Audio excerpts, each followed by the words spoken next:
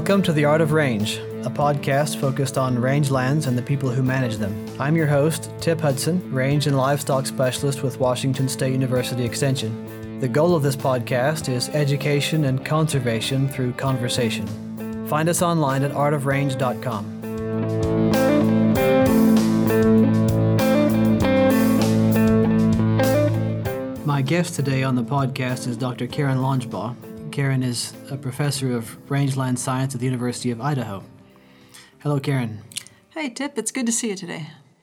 We're going to talk a little bit about grazing management guidelines and landscape level planning and grazing rules of thumb.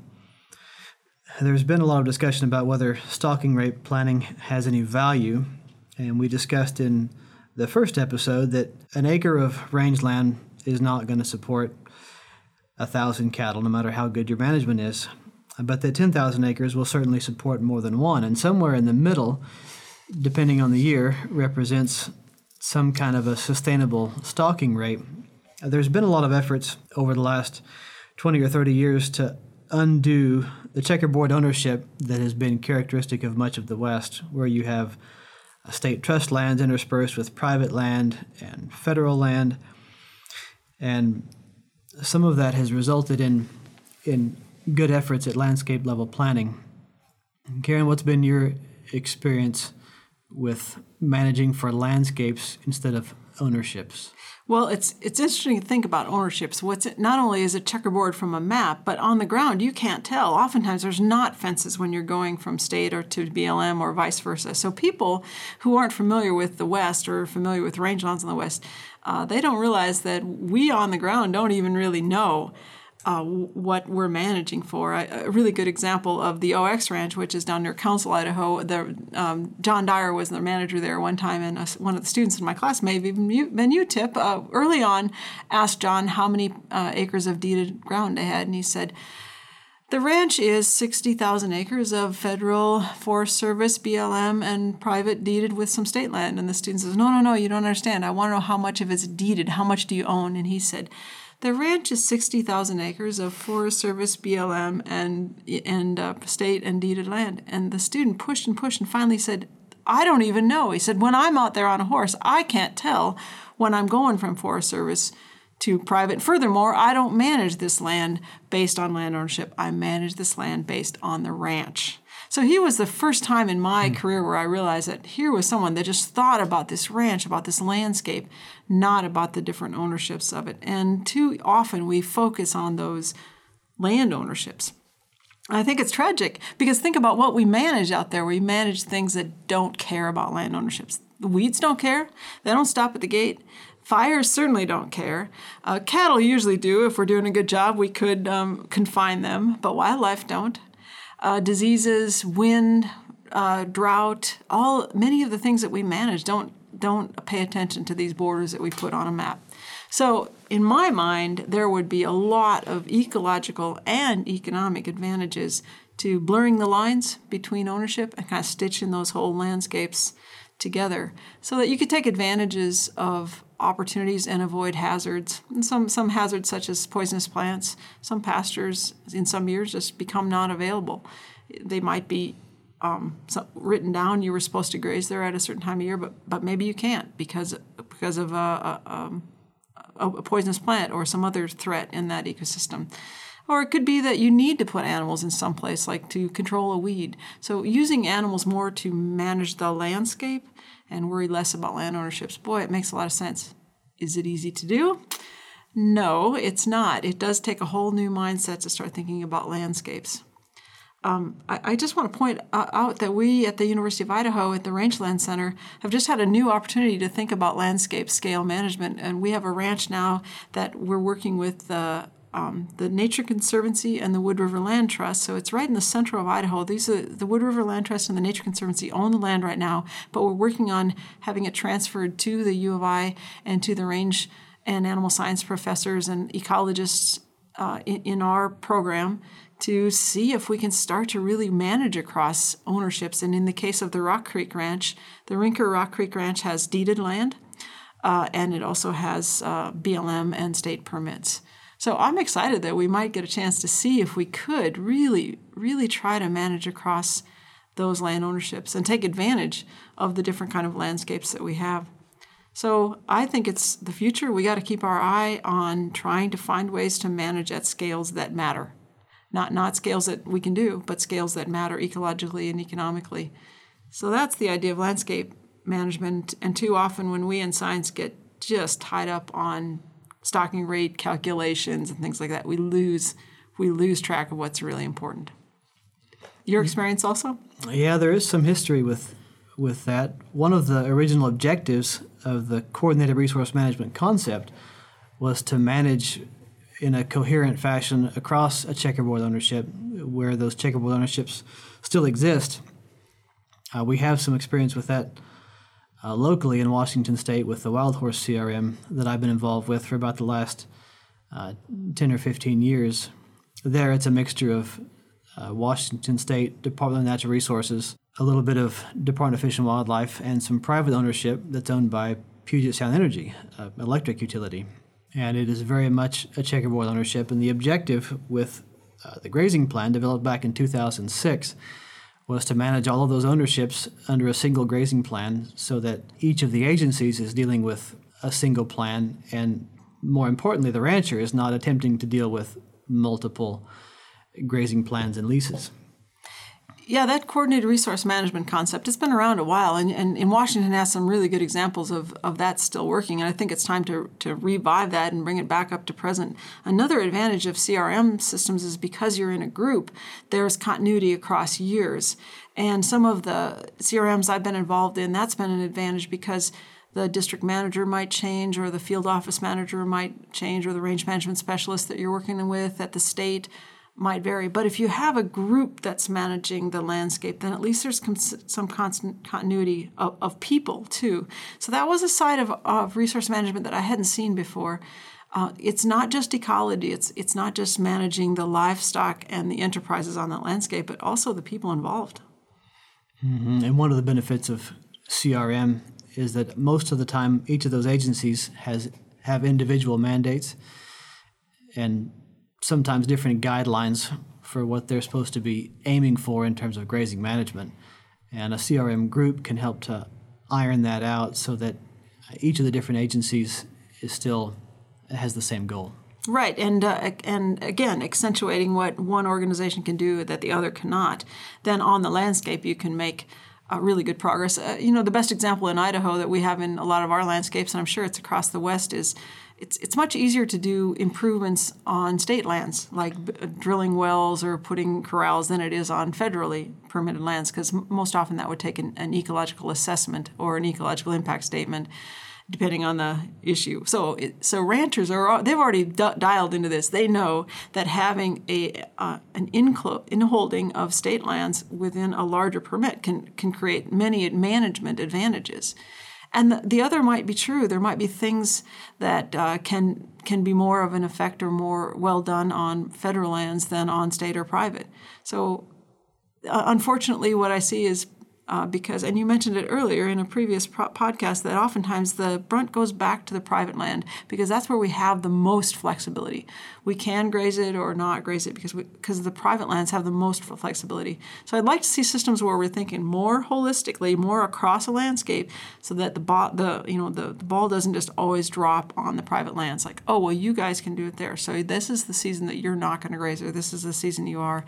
It really worries me as we start to think about limiting permits on federal lands. What's going to happen? Well, there's going to be a lot more pressure on private lands because there is more flexibility on private lands.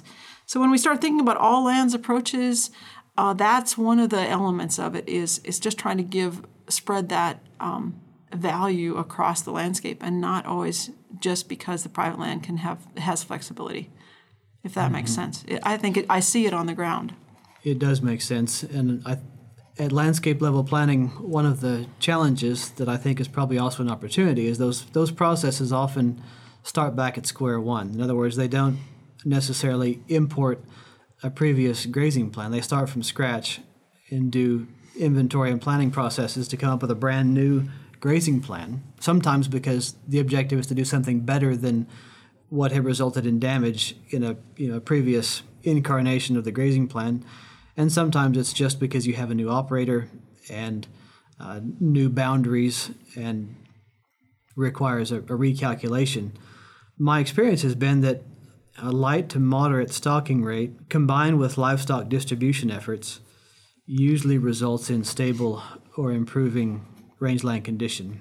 What are your thoughts on this? Yeah, so whether you're talking about landscapes or even just in one pasture, there's a lot of that number 20 to 35%, you call it harvest efficiency. Some people will call it utilization. The bottom line is that there's about 25 to 35% of the forage out there that could be used, and that could be sustainably used over years.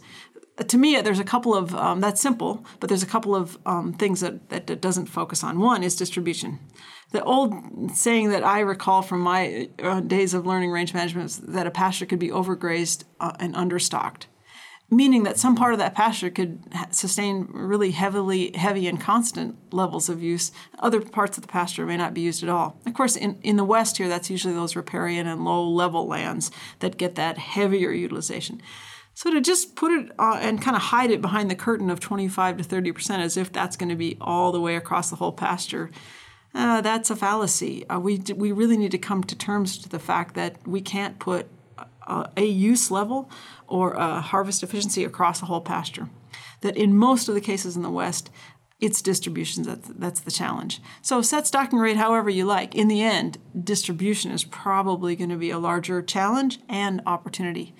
We're getting some new tools that are really changing the way that we're looking at distribution. Some of the early ones, historically it was herding, which was very effective, and then we put fences to try to change distributions. And now we're doing things like trying to attract places to the pasture that's underused. Low moisture supplements, for example, are one that are used to try to attract. We see animals attracted to areas that are burned, and sometimes prescribed burning has still been used to attract areas or to reduce some of the dead biomass and attract animals to certain areas. Of course, with the intense fire risk that we have in the West, we're not as able to use prescribed fire. But we can use supplements. We can use water. Water's often used to change distribution.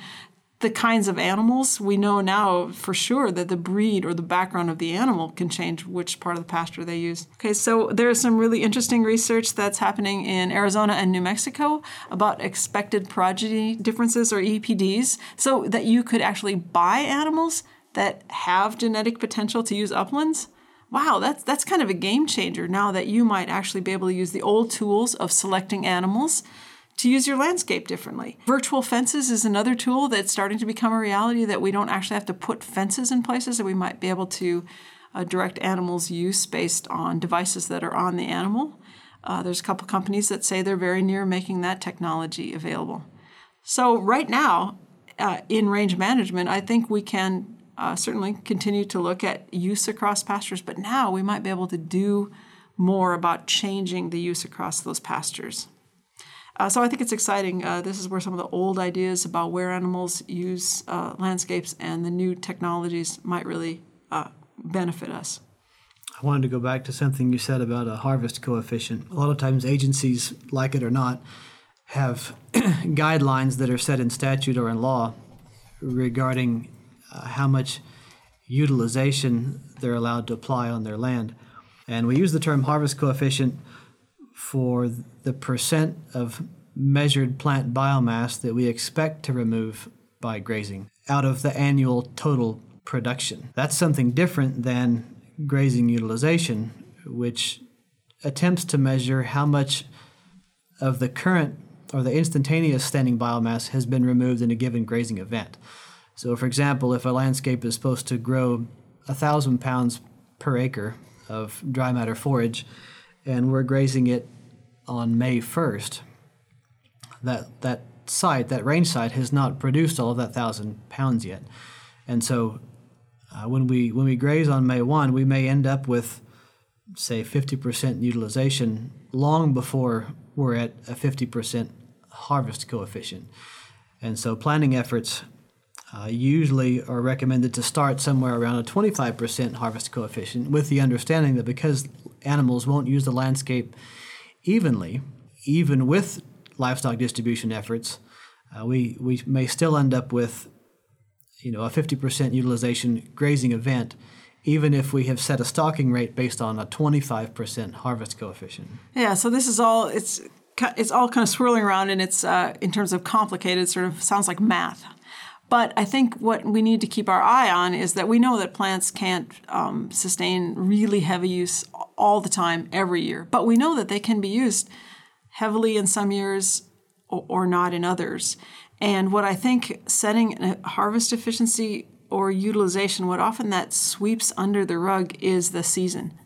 And you described how you could have very heavy use or relatively heavy use early in the season, and if that plant grows back, then that your harvest coefficient could almost be zero, because the plant is completely. I'm sorry, the utilization could be zero at the end of the year because the plant has grown back. So trying to get our heads around this concept of how much biomass is removed and trying to be consistent with that is important. But I would argue that equally important is paying attention to when that's happening, under what situations is that happening. So in the spring, for example, I'm not terribly worried about grazing plants really heavily before they start to boot and flower, at least bunch grasses, because they have everything they need to recover. That's a very different response than a plant might have when it is going through that boot and a seed phase, where it might be more sensitive, has a lot of demand, it's getting drier, it's getting hotter, not much time to recover. So the percent used at those two different times of year could have very different effects on the plant. So anytime that we put a number on something, we just have to make sure about what is it that we're not capturing in that. And when we're talking about utilization, harvest coefficient, however you want to describe that, pay attention to the season. And we talked earlier about the grazing response index, for example, which is one that does pay attention to when that grazing is occurring. A lot of the agencies have utilization triggers that they historically have used either to enforce permit terms or have used to remove animals early if they reach that utilization target earlier. What are your thoughts on utilization triggers? Well, first of all, have you ever tried to do one? They're hard because it's not constant across the landscape. So at least with the agencies, they usually talk about those utilization triggers of individual plants that are desirable to livestock, so forage plants. So that helps. They usually have just one or two key species that they're looking at, not the whole landscape. So again, that might help us get some sort of a trigger. But going back to my comment about season, I've never seen one where they said, well, in the spring you can use 40%, and then at bolting you can only use 20%, and then after that you can use 70%. I've never seen a trigger that varies by season or phenology of the plant, which makes a lot of ecological sense, a little harder to write in a grazing document. Or furthermore, harder to defend in court, and then the judge will come back with some guidelines that have to be followed that are related to utilization triggers. So in the end, I'm not very big fan of them because they're hard to measure. You're measuring something that was used, and we know that it varies from season to season and plant to plant, and those usually don't account for either of those two things. Mm-hmm. I think it also misunderstands the nature of livestock grazing in a large landscape. My experience has been that as the grazing period progresses, it's more that you have an increasing percentage of individual plants that have been grazed rather than that all of the plants have been grazed to a higher degree of utilization. In other words, when a cow comes through and grazes a 20-inch bunchgrass plant, it may be that the first bite is at 4 inches. That doesn't mean that we've reached the trigger. We might only have 5% of the plants that have been grazed at that 4 inches. The issue is more, once all the plants have been grazed to 4 inches, then they begin to look for other things to eat and start to move into potential damage. Yeah, so paying attention to which plants are being used when, and some of the intense, there's systems where you have high stock densities, oftentimes one of those goals is to get all plants to be used instead of just the desirable individual. And yet utilization rates are usually just based on that desirable plant. And though we know that its recovery can depend on what around it, if the plants around it were grazed or not. And then, of course, we haven't talked about year, whether it's a dry year or moist year. All of those are what a good range manager pays attention to when they are figuring out whether the cows need to be moved or not.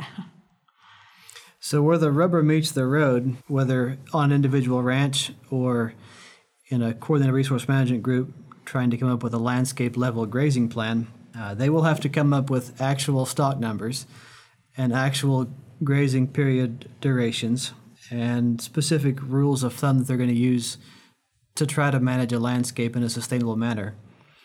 There's been multiple collections of rules of thumb that have been advanced by various grazing gurus. Do you like any of them?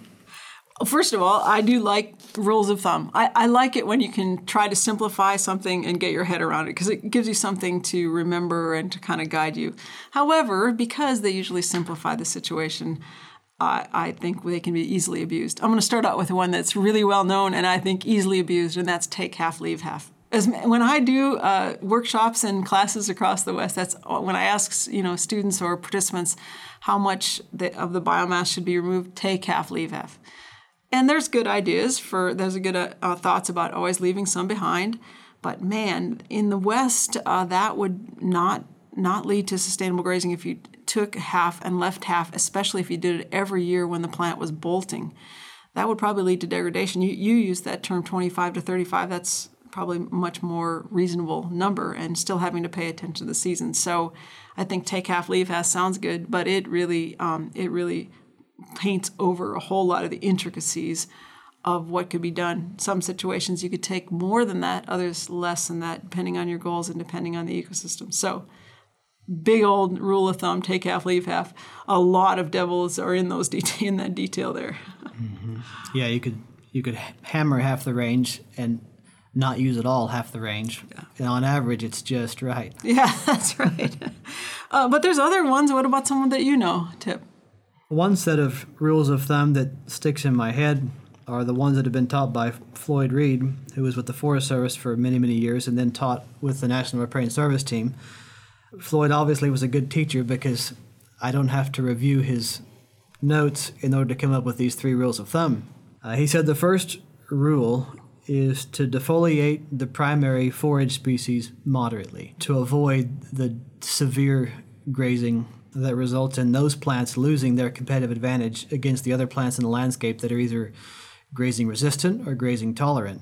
If we defoliate them moderately, then they've got plenty of photosynthetic leaf area to recover from that grazing event and maintain their dominance, which is what we want. His second rule of thumb was to not be in the same place at the same time. And we've mentioned that before, to try to avoid grazing during the same stage of growth or same time of year in the exact same spot from year to year.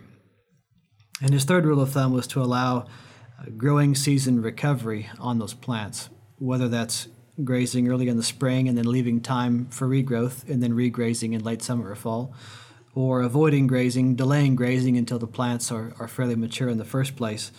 As long as the plants have some growing season time to grow, they're probably going to be okay. Yeah, see, those rules of thumb, they help you remember the important points. So you say you don't have to review your notes, and that's why I think rules of thumb are valuable. The one that I recall from my work was, my training was in animal behavior. I came up through nutrition, and then I had the pleasure of working with Dr. Fred Provenza and learned a lot about animal behavior. And the thing that he always stressed was try to match the animal to the landscape instead of matching the landscape to the animal. So early in my training, we tried to always change the plants on the landscape and change the way that the distribution routes for animals were so that we could change the landscape to meet the animal of our desire. And Dr. Provenza really made me just put that on its head and think about how much flexibility do we have in this animal to get it to meet the landscape. And certainly the discussion we had earlier about distribution and selecting animals that are genetically inclined to use parts of the landscape that are normally not used, that's one tool. But I grew up on a sheep and cattle ranch, and I think there's a lot of sheep country out there that's being grazed by cattle now because sheep would be more well-suited to the ground. So you can kill me later, but I think there's a lot of country that sheep should be using because they're the animal for the land. So that idea of changing the animal to meet the landscape instead of the landscape to meet the animal is a good rule of thumb that we should keep working on, I think. I think one of the things we often forget in attempting to defoliate the primary forage species moderately is that there's more than one species that's doing the defoliation. Mm-hmm.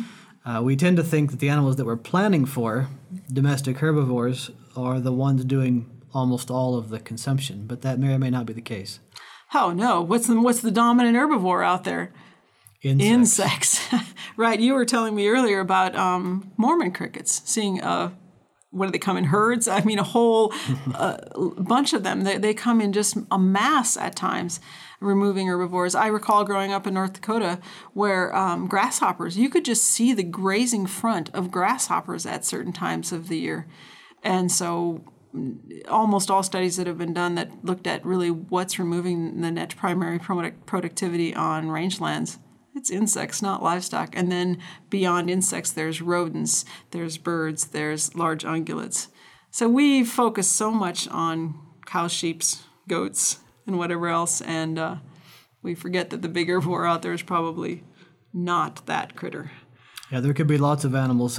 Bud Williams is famous for saying that he's never seen a ranch that had too much grass, but he's seen quite a few that had too many cattle. We might modify that to say too many herbivores. Yeah, that's right. And if you don't believe us, just like Google overgrazing on the internet. You'll see lots of pictures of it. It's definitely easy to point out. You don't have to get a PhD in range to see when there's been too many animals on a piece of ground.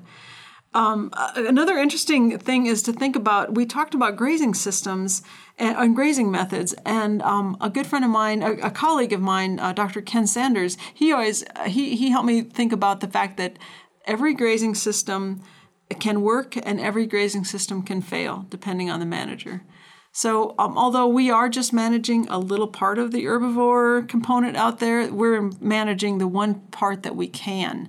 And so therefore, good managers can make anything work practically, and others can make everything fail. It just really is in the hand of that manager. Yeah, I think Ken has had some pretty practical thoughts on this. He and Dr. Wayne Burkhart published a comprehensive review of the literature on growing season grazing of blue bunch wheatgrass in particular, I want to say in 2012. And it's been one of the most influential papers that I've read in the last little while.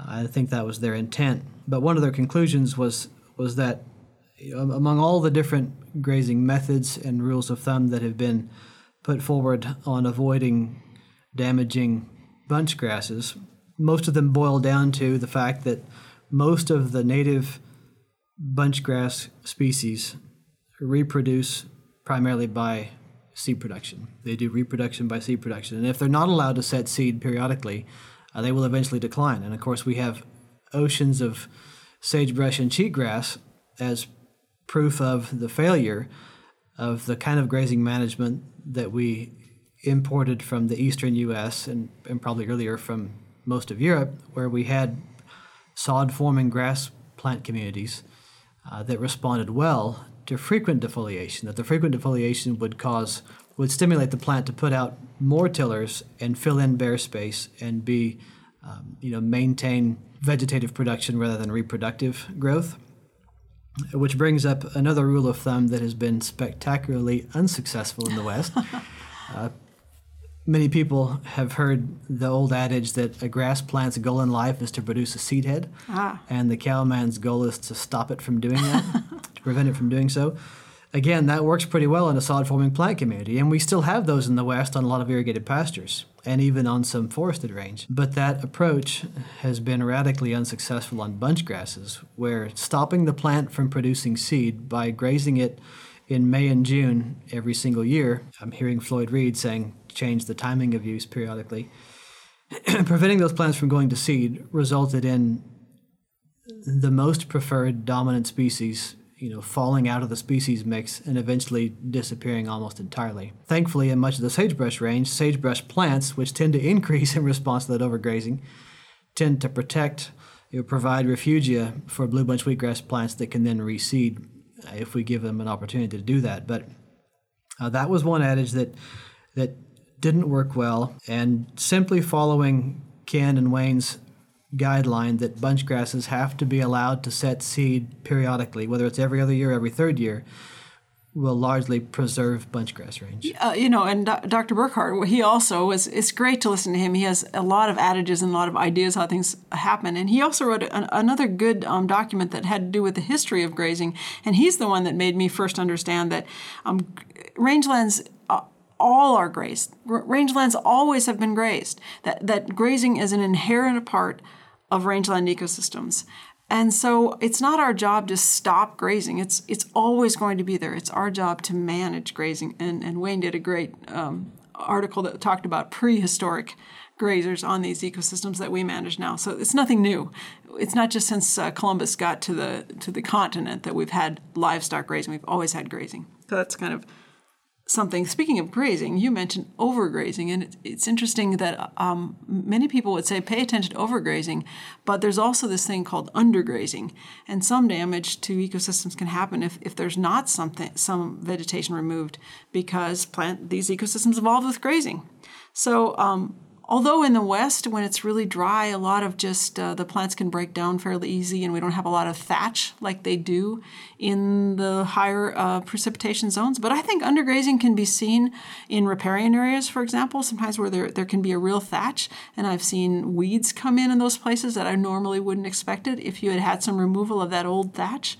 And then there's also even upland sites where I've seen some real degradation to places that were not sufficiently grazed. I'm not saying that we need to graze every inch of the earth or graze it a lot, but I think that there's two sides to that coin. You got to pay attention to overgrazing and undergrazing.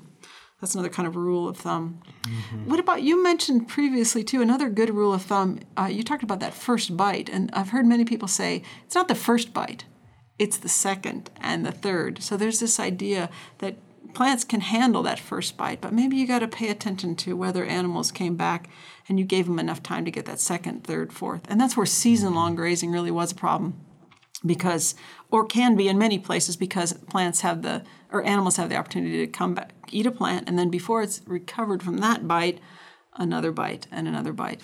So that's why we really pay attention to how long animals are out there. But that's another good rule of thumb. It's not the first bite, it's the second and the third. Mm-hmm. If you watch a cow eating bunchgrass especially, they'll feel out with their tongue kind of the breaking point on the plant where you have thicker cell walls and higher proportions of structural carbohydrates below and more tender material above.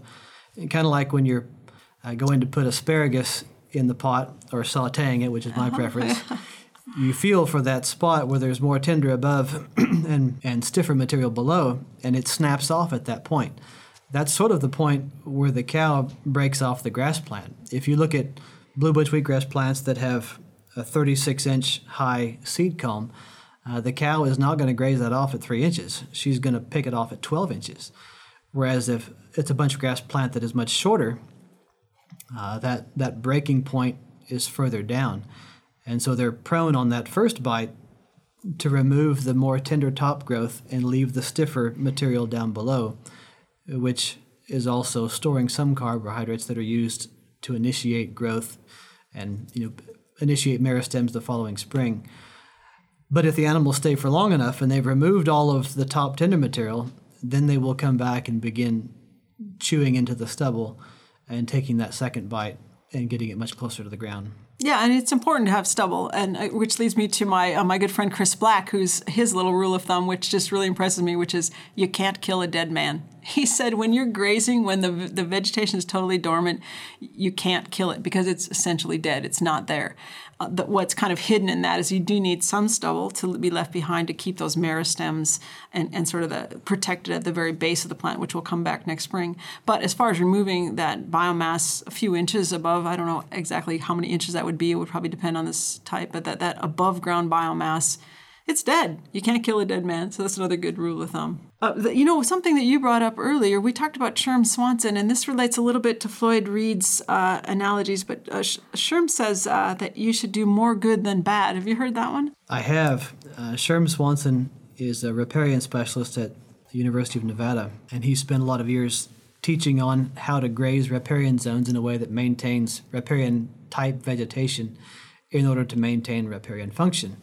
And has done a very good job of advocating the idea that vegetation is a a leading indicator of riparian function, and it's the thing we have to focus on in management. And that in some riparian ecosystems, especially those that have a high amount of herbaceous riparian plants, grazing may be one of the dominant influences on the health of that stream and that riparian ecosystem.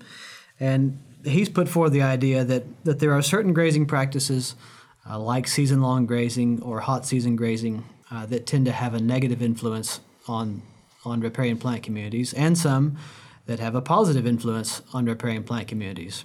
And that it's proper grazing management in a riparian zone is not so much having a specific system, but applying more of the good practices than the bad practices. And so his take-home message is always, you've got to apply more good than bad. Yeah. The same thing probably applies in rangeland ecosystems. And we will come back in a later episode and discuss in detail riparian management, possibly with Dr. Swanson.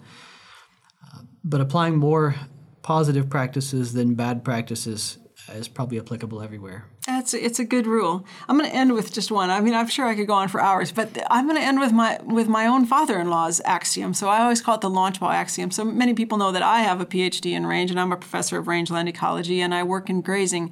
Many people didn't know that my father-in-law was John Launchbaugh, and he set the foundation of much of what we know. He was in Kansas, so he and I argued a lot about grazing in Kansas versus Idaho. But one thing he always said is you can't overgraze and make money. And in his research, he always looked at the economic outcomes of his grazing research. And he found out that when you started pushing the ground too hard, where you might be worried about it ecologically, it had already gone over the economic threshold. And he always believed that the best you could do for range management would to give every rancher a scale to weigh his cattle, to see where he was at with whether he was making money, whether his cattle were gaining weight. So I still believe that's true. John Workman, a great range economist out of Utah State, also showed that just based on the fixed costs that we have and the variable costs that we have for grazing, you can't overgraze and make money. Many people would say that's not true, but I'm going to hold to that one. It bears out, and I think the people that are doing a good job, they're making money and they're not overgrazing. Mm-hmm. I'll attempt to one-up you on that. Okay, go. Many people are familiar with the old joke that one of the quickest ways to make a small fortune is to start with a large fortune and buy a herd of cattle. So if you follow these rules of thumb, will help you avoid living out the truth of that old joke. Let's hope so. Karen, thanks for joining me today on this second episode of The Art of Range. It's good fun. Thank you. Thank you for listening to the Art of Range podcast. You can subscribe to and review the show through iTunes or your favorite podcasting app so you never miss an episode. Just search for Art of Range. If you have questions or comments for us to address in a future episode, send an email to show@artofrange.com. For articles and links to resources mentioned in the podcast, please see the show notes at artofrange.com. Listener feedback is important to the success of our mission, empowering rangeland managers. Please take a moment to fill out a brief survey at artofrange.com. This podcast is produced by Connors Communications in the College of Agricultural, Human, and Natural Resource Sciences at Washington State University. The project is supported by the University of Arizona and funded by the Western Center for Risk Management Education through the USDA National Institute of Food and Agriculture.